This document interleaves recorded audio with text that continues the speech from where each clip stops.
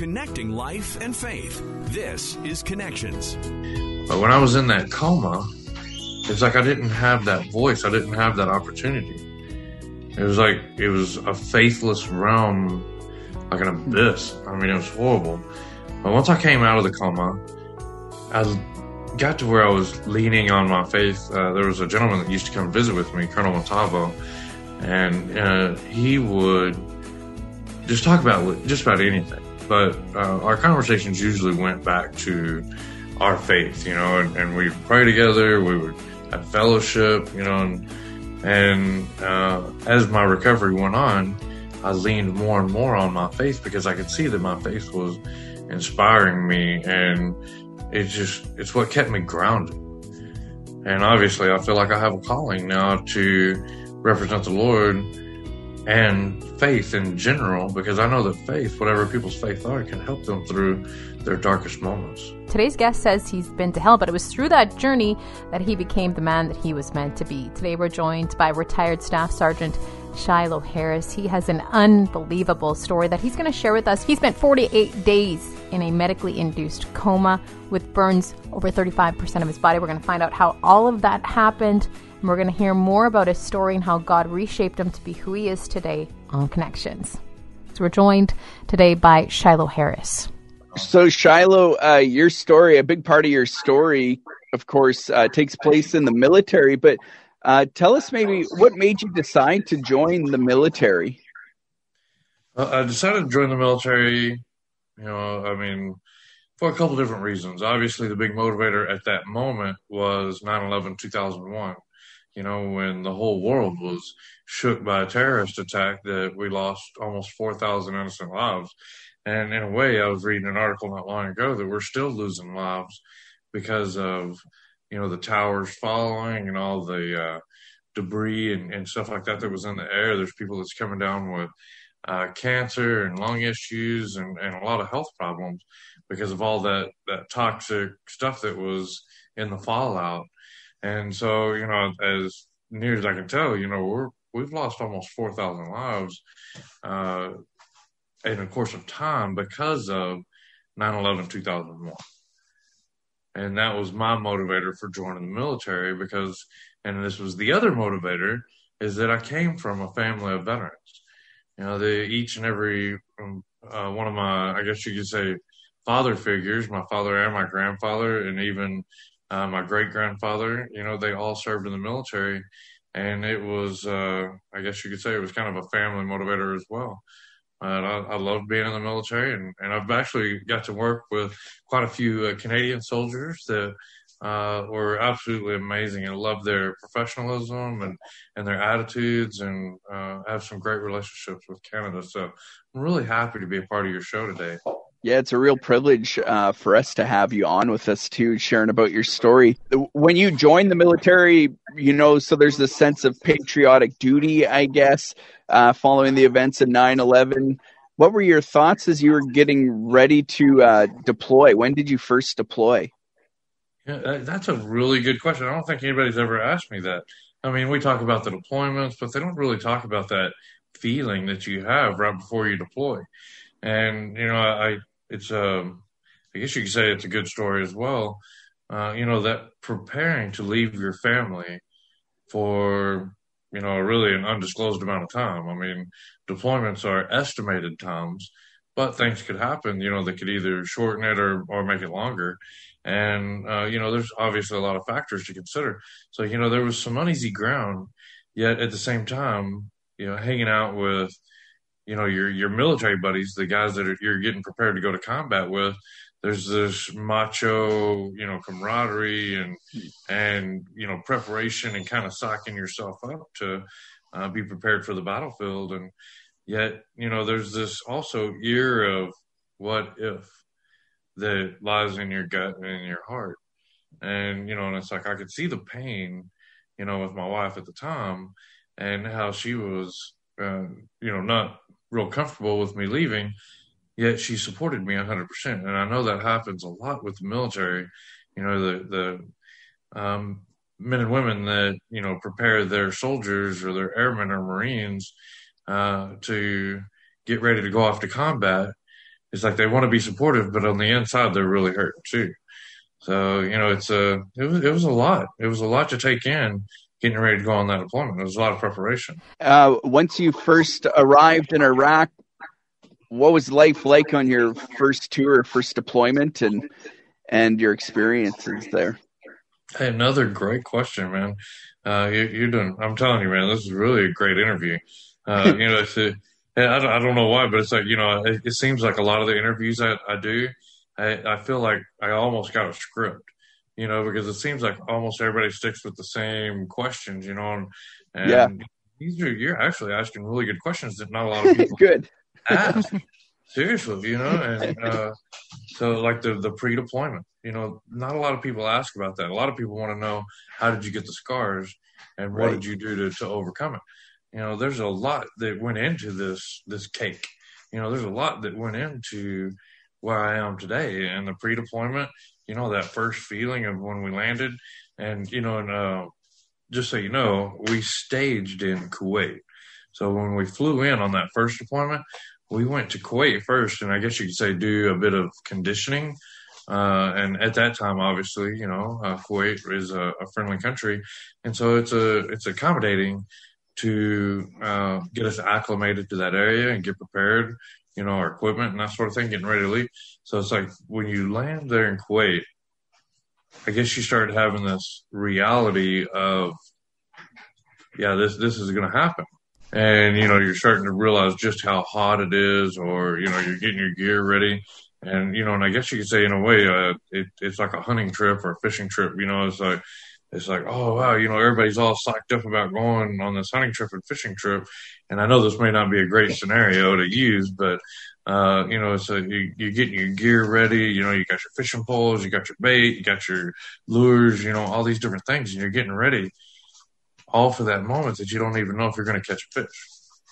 And, you know, and for us, you know, we were there in Iraq to help stabilize and catch bad guys and try to make it better, not just for the United States, but, you know, for the Iraqis as well. And even when we were in Afghanistan, the whole point was to arrest bad guys. So you start getting this sense of, we're going to do this, you know, it's like kind of psyching yourself out. It's real now, getting your gear ready. And I don't know, it's really powerful. So you mentioned there is a larger aspect to your story that you talk to most people about. And on your second deployment, you did experience a life-altering event. Can you explain to us what happened, maybe what the day was like leading up to the moment, and then what happened? Yeah, that's another great question. The you know, preparation, I guess you use, or the day leading up to my injury, it was I don't know, it was really, it almost felt like fate. You know what I mean? I know that it may be hard to understand, but, you know, that second deployment, it just felt different than the first deployment. And I guess, you know, I want to take it back, you know, more than a day or that day. But, you know, that deployment was just different. You know, we were there and there was a lot of political stuff going on. You know, there was the Iraqi government trying to take more control of their country, which was great. You know, we wanted that. We wanted them to start taking control of more military operations, you know, so that way they could start being more independent. And, you know, but there were times that in the middle of this transition, we felt like our hands were tied. And, you know, it was like if bad guys did bad things, you know, our engagements were different. And sometimes it kind of let the bad guys get away in a way, you know, but at least that's the way we felt, because we'd have to turn over some of these bad guys or, you know, we wouldn't be able to do some of the things that we had done prior to protect ourselves, you know, because it would seem aggressive. And that was the posture that we were trying to step away from, was being aggressive. And so it was this fine line of protect yourself, yet, you know, you're trying to build hearts and minds. That day, well, that week, it was really weird because we had some huge successes that we felt like, you know, we were accomplishing goals, yet there was almost like this setbacks as well. And so it was just like this kind of dark cloud over the operations at the time. And then all of a sudden, I remember being home, or not home, but being at my room with my roommate, and we were taking turns visiting with our families on the computer. And I remember chatting with everybody, and we were making family plans. And then I made the joke that, so unless something happens to me. And that was literally the night before I got blown up. And it was just, I don't know why, but when I said it, I was like, wow, I shouldn't have said that. And I was just like, it's just like this like gut feeling. And I was like, wow, I don't know if I like this. And then the next day they were like, hey, by the way, you're going to go into this really horrible area and do some reconnaissance and, visit with the people. And we were all like, oh, okay. We knew how high risk it was. We did our necessary stuff. But there was just a lot of things that happened. One of the radios wasn't working. My truck didn't have fuel in it because the guys forgot to do it the night before. There was all these things that just don't normally happened that day. And it starts causing even more of a dark cloud feeling. And it's like, oh my gosh, I don't like this. So, we were extra vigilant. Everybody was on their best game. But unfortunately, I was injured by a bomb that they said there was about 700 pounds of explosives in the road. That injury led to you being in a medically induced coma for 48 days. What was that like?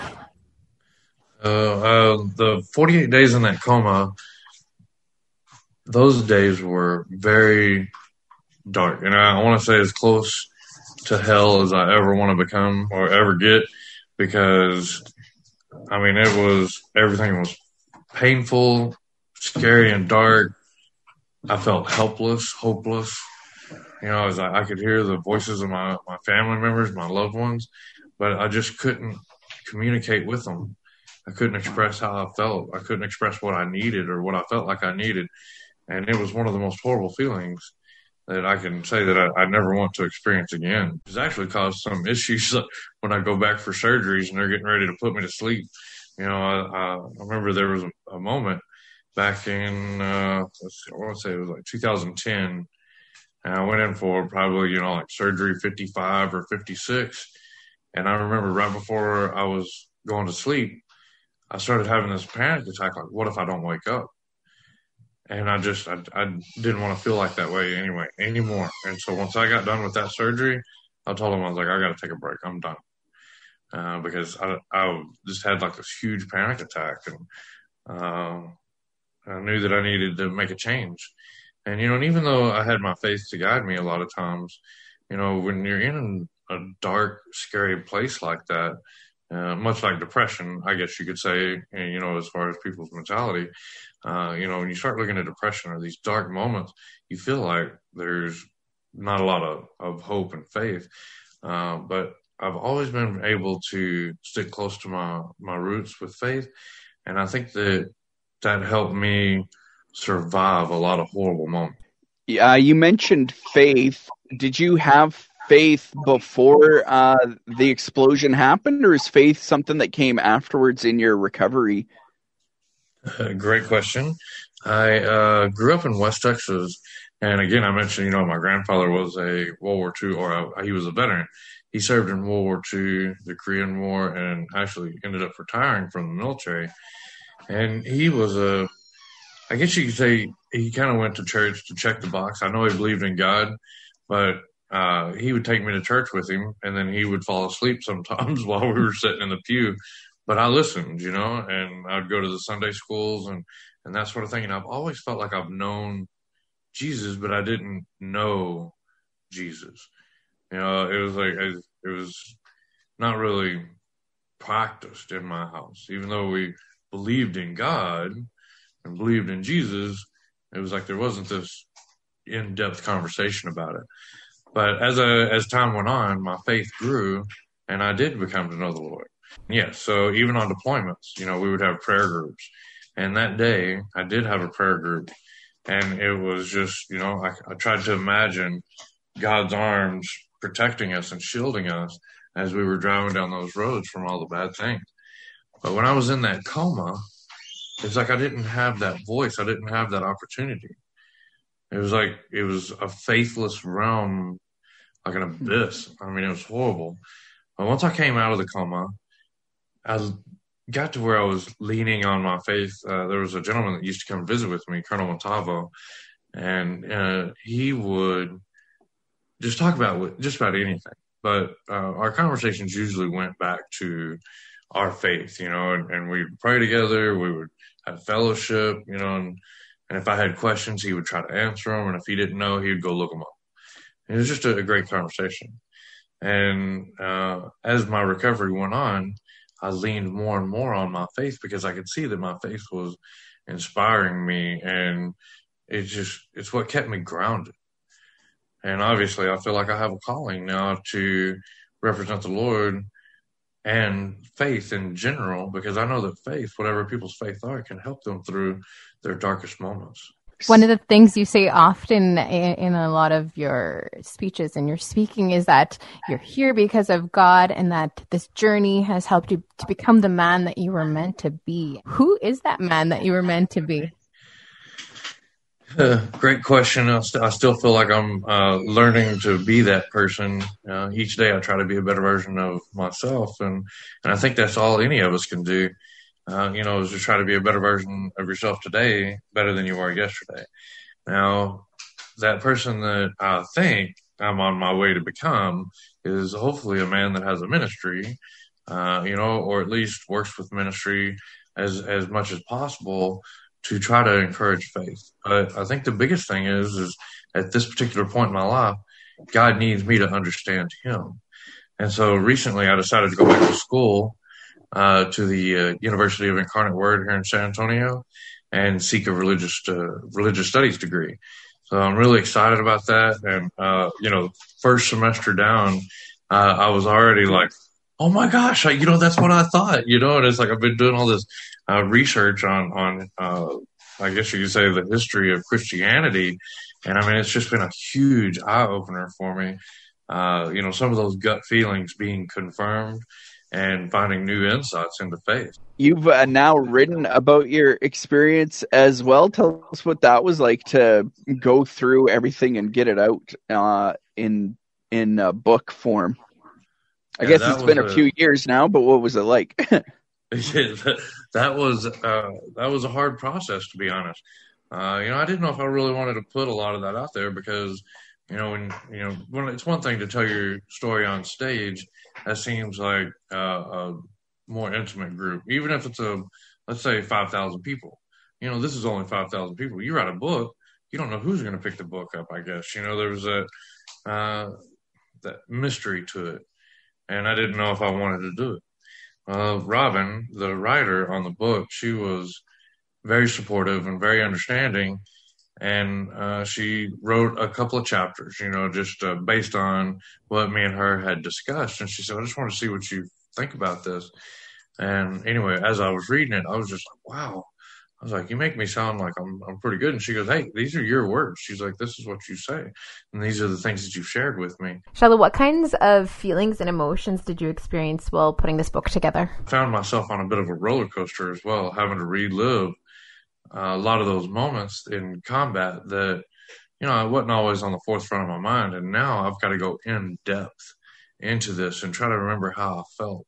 Try to remember how it smelled, try to remember the things that I've seen and the people that I worked with. And it was really powerful. It was really emotional. It was a roller coaster of emotions, but I'm glad that we did it. And right there on the edge of me deciding if I was going to write Steel Will or not, I remember there was a young soldier that I worked with. He ended up killing himself, or at least that's what they believe. And, many of us that served with him have a hard time believing that because he was always that upbeat person that it wasn't in his character to go down this road of suicide. I mean, you wouldn't have hardly imagined that the guy ever had a bad day in his life. I mean, he was just always happy. And when that happened, I realized I do need to share my successes. I need to share my faith. I need to share these tools so other people can use them and apply them, and hopefully we can save a life. And that was exactly what I told Robin. I said, if we can save one life with this book, then it's mission accomplished for me. And I know it's important point for so many people that have gone through difficult things, right? If we share our stories and our experiences, though, it might help at least just one person, and you save a life with that story, then it's worth it, right? Absolutely. That is absolutely right. Shiloh, we're almost out of time already. I think we need to bring you on another time to talk to you more. But for people that they're suffering with a variety of things, different experiences, and maybe they're struggling with their faith, questioning where is God in the midst of this horrible suffering, what do you say to people? God is right there beside you. He's never left you. And all you have to do is say his name, and he's there for you. For those people that are out there that are suffering and worried, I get it. There's days that we are too. Yet, what is it they say is the only thing that you have to fear is fear itself. Fear is in your head. It may be uneasy and you may be seeing other people suffer, but lean on your faith. Be that rock that other people need. Ask the question. And if you do feel like you need to pick me up, reach out to those people that are close to you that are like-minded, that could potentially lift you up. But God is there. God is always with you. And I can say that for a fact. I've seen it. For people who want to learn more about you, about your book, about your story, how do they go about doing that? So, if anybody would like to look up the book, Jamie and I have it on boundlessspirit.com. Boundless Spirit. BoundlessSpiritInternational.com. It's really long. Go